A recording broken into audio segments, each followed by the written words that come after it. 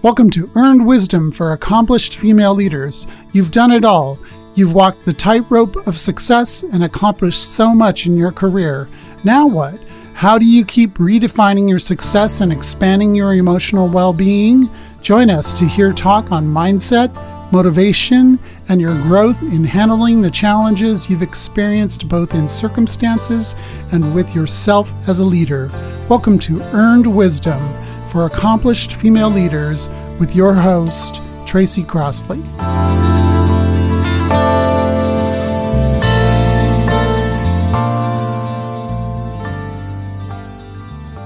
Hello, and welcome back to another episode of Earned Wisdom for Accomplished Female Leaders. This is episode number 28, and the working title is, I'm a strong leader, but I'm afraid to manage the way I want to. Fear in leading is a bitch, ain't it? Yes. Okay, so we all know the big five personality dimension, right? I mean, if you've been working as an adult, obviously, well, maybe even children know nowadays, with the internet, God only knows. The big five personality dimension, right? And also called Ocean. Ocean, to me, is such a remarkable predictor when it comes to career success. And there's been studies done about it. So the main focus of today, of course, is through the fear in managing, okay?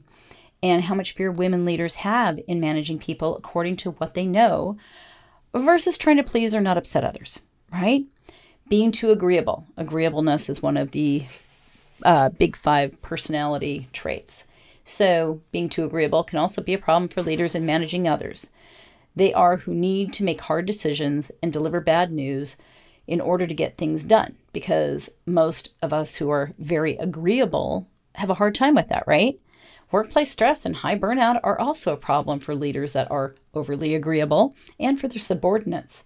The worry, aka neuroticism, is an issue.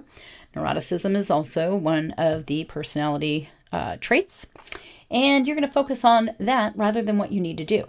See, a lot of what I talk about is what we focus on rather than what we could focus on to feel better, to feel empowered. Okay? So, when you have an attachment style, because we're going to start throwing some insecure attachment into this because it is everywhere. If you are attached to anything outside of you, results, people, certain, let's say, anything in life, working with certain people, having certain clients, and you're living and dying by it, guess what? You have insecure attachment because you're insecurely waiting for those results. You're needing those results. And as long as those results are stronger than you, you're insecurely attached, okay? I'm going to be repeating this a lot because it gets in the way of leadership. So anyways, when you have an attachment style that plays on insecurities, whether it's anxious or anxious avoidant or avoidant and any other, let's say, derivative of an attachment style, it shows up differently, but even avoidants have anxiety too. So I could be heard saying, I don't want them to hate me, and I don't want to hurt people's feelings because they might leave or they're going to think I'm a horrible leader. Like, those are the kind of things that we might think about. So, anyways, let's get into this. In case you haven't heard of Ocean, it's openness, conscientiousness, extroversion, agreeableness, and neuroticism. And by the way, I've been doing a series on YouTube about attachment issues related to Ocean, because that's what my book on the secure female leader, that's what my book agent is out selling right now. Yeah, because I'm talking about how these two are married together, which is great, right? Because that helps you to go, okay, I can do something here. I am not stuck with my leadership style. And I'm not saying that your leadership style ever needs to go in total. It's always about refinement. It's always about refinement so you have emotional well-being, okay? So results showed that career success predicted changes in personality for neuroticism, extroversion, and openness. Higher income predicted a decrease in neuroticism and an increase in openness. Higher prestige predicted a decrease in extroversion and an increase in openness. Also, extroversion or conscientiousness are resources that help individuals attain career goals and success. Yeah, they do. But just like neuroticism can be a hurdle or a barrier that hinders the attainment of career goals and success, okay? Because It can, all right? So can any of the other 4 areas of ocean. Okay, so this gives you an idea though. But now let's really call the issue we see stemming from agreeableness and neuroticism for today. Because I'll be talking about the different ones, and I don't want to bring, the whole pot of spaghetti into one episode because there's so many different topics that I can cover, and I just don't want to get lost in okay, let's use all of the dynamics. All of the personality traits that we're talking about right now. So we're just focusing really on agreeableness and neuroticism. So with agreeableness, though, before I go on, I don't want to just say, we just have negative traits. There's some positive traits too, absolutely. Like being kind and considerate and helpful toward other people. Agreeable leaders are highly cooperative and sociable, and they aim to keep relationships harmonious and prefer the use of compromises in dealing with conflicts. Yeah. And of course, as we know, the negative being people-pleasing is the other side of agreeableness, right? Because agreeable leaders tend to avoid the disagreeable, such as giving criticism or asking someone to do something they don't want them or the person doesn't want to do, or changing direction, which might ruffle feathers. Really, pivoting is a big part of being a leader, and you may fear the backlash, right? Because you need that external validation, because you're putting your value in the place of getting everybody to get along and get on your team, rather than what's happening to the business. What direction are we headed into here? And focusing there, because you fear losing support. And, a lot of female leaders that I've known have even done the work of other people. Yeah, because they have feared losing support. Oh, I can't ask Shirley to do this because she's going to get angry. So you couple this with anxiety and attachment to how others perceive you, and you're never going to be able to lead without fear. You're always going to need the approval. You will need to know that people aren't ditching you and think you're a good boss instead. That's what you want. And let's say they do, you might fear upsetting the apple cart, right? They think you're great. They're like, God, so-and-so is such a great boss. But that makes you feel like you're locked in a prison because, again, you're afraid of upsetting that apple cart. So why is this a problem? Well, it's a problem if you want to avoid burnout. Rescuing everyone and giving out awards for good behavior are not going to get you unlimited success, okay? It can buy you resentment and then alienate those you manage. Because when you are doing things like this, you're the one who's building resentment, by the way, in yourself, even if you're not saying it out loud. So if some people perceive you play favorites, this is going to obviously cause relational issues. They may play the victim or the bully, and you will feel as though you have lost control of the ship. As a female leader, the last words you want to describe, that you want anybody to use to describe you are unreasonable, unrealistic, and impractical, right? I mean, women have to fight this kind of bias as it is. But when you start hearing it out loud because of fear and because you're, let's say, afraid to say or do something that's going to upset someone else, that's not a way to live. You're walking on eggshells, right? And as a leader, that's not helping anybody. So you may be anxious about appearing too agreeable or not agreeable enough. And that's like walking a tightrope, right? Like, okay, I better not do this because people are not going to like me. Okay, if I do this, then I'm too agreeable and nobody's going to listen to me. Right? So you don't trust yourself, and it means that you trusting others more to let you know how to lead. Therefore, you lead by committee, and there's nothing original in it when you fear saying or doing the wrong thing. What's the wake-up statement? True confidence is a total trust of yourself, not reliant on feedback from others. So I'm going to tell you guys a little bit about my client. My client, Onella, well, she's just sweet, and everyone thinks she's sweet. And that is what she said to me the first time we met. She said those words exactly. So what it was is that she'd been told this over and over. And no one takes her seriously is also what she said at the same time, because she has her business in the financial sector and does really well. I shouldn't say really well. Now she does. But before, she was doing fairly well. She has a staff of 10 people, and most of them she treats like her children or friend. She really doesn't have any kind of real boundary with herself. And she doesn't have really a boundary with other people, because if you don't have it with yourself, you don't have it with other people either, because she fears them leaving her to do the work alone. So as a young girl, she was left alone a lot, and she would spend a lot of time pleasing her parents so they did not abandon her, because somehow in her mind, she felt she was the one causing them to be gone. But in reality, that wasn't the case, obviously. They both worked full time, and her mother had other commitments outside of that, and her dad wasn't really around, and when he wasn't really checked in. So unfortunately, she grew up believing she had to overperform to get attention and love. And she felt the way to keep people around was to be indispensable to them, so they couldn't live without her. And the big issue is she had, in coming to me, what caused her to come in the first place was her burnout, and that she was sick of feeling taken advantage of by the people in her business. And also, she saw her business as being stuck. It was like at a dead end. And it seemed she was able to grow it, to this place, right, to this certain revenue dollar, but not beyond it. Her employees were not open to her new ideas and would tell her as much whenever she suggested it. It was difficult because she would then back down, too afraid to leave and too afraid to do anything other than what she had been doing for the last 10 years in her business. So, a lot, right? But I'm sure you can relate to that. So Onella and I focused on her lack of confidence and fear of abandonment. She did not see that when she came to me at all. Like, she didn't even recognize, oh my God, she's right, I have a lack of confidence, because Onella's a really nice person, as most of everybody listening, I am sure, is a really nice person. We all can be very nice, right?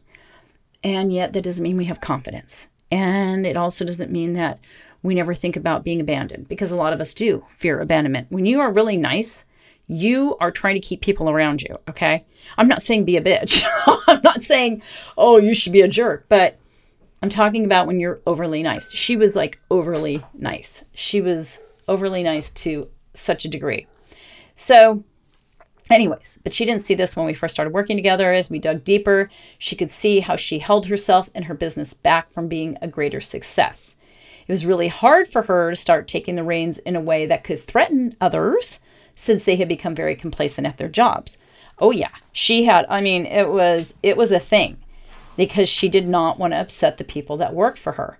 It was, in her way, it was like, oh, it's okay for me to be upset. It was okay for me to suffer. Oh, but the people that work for me, I must keep them from suffering.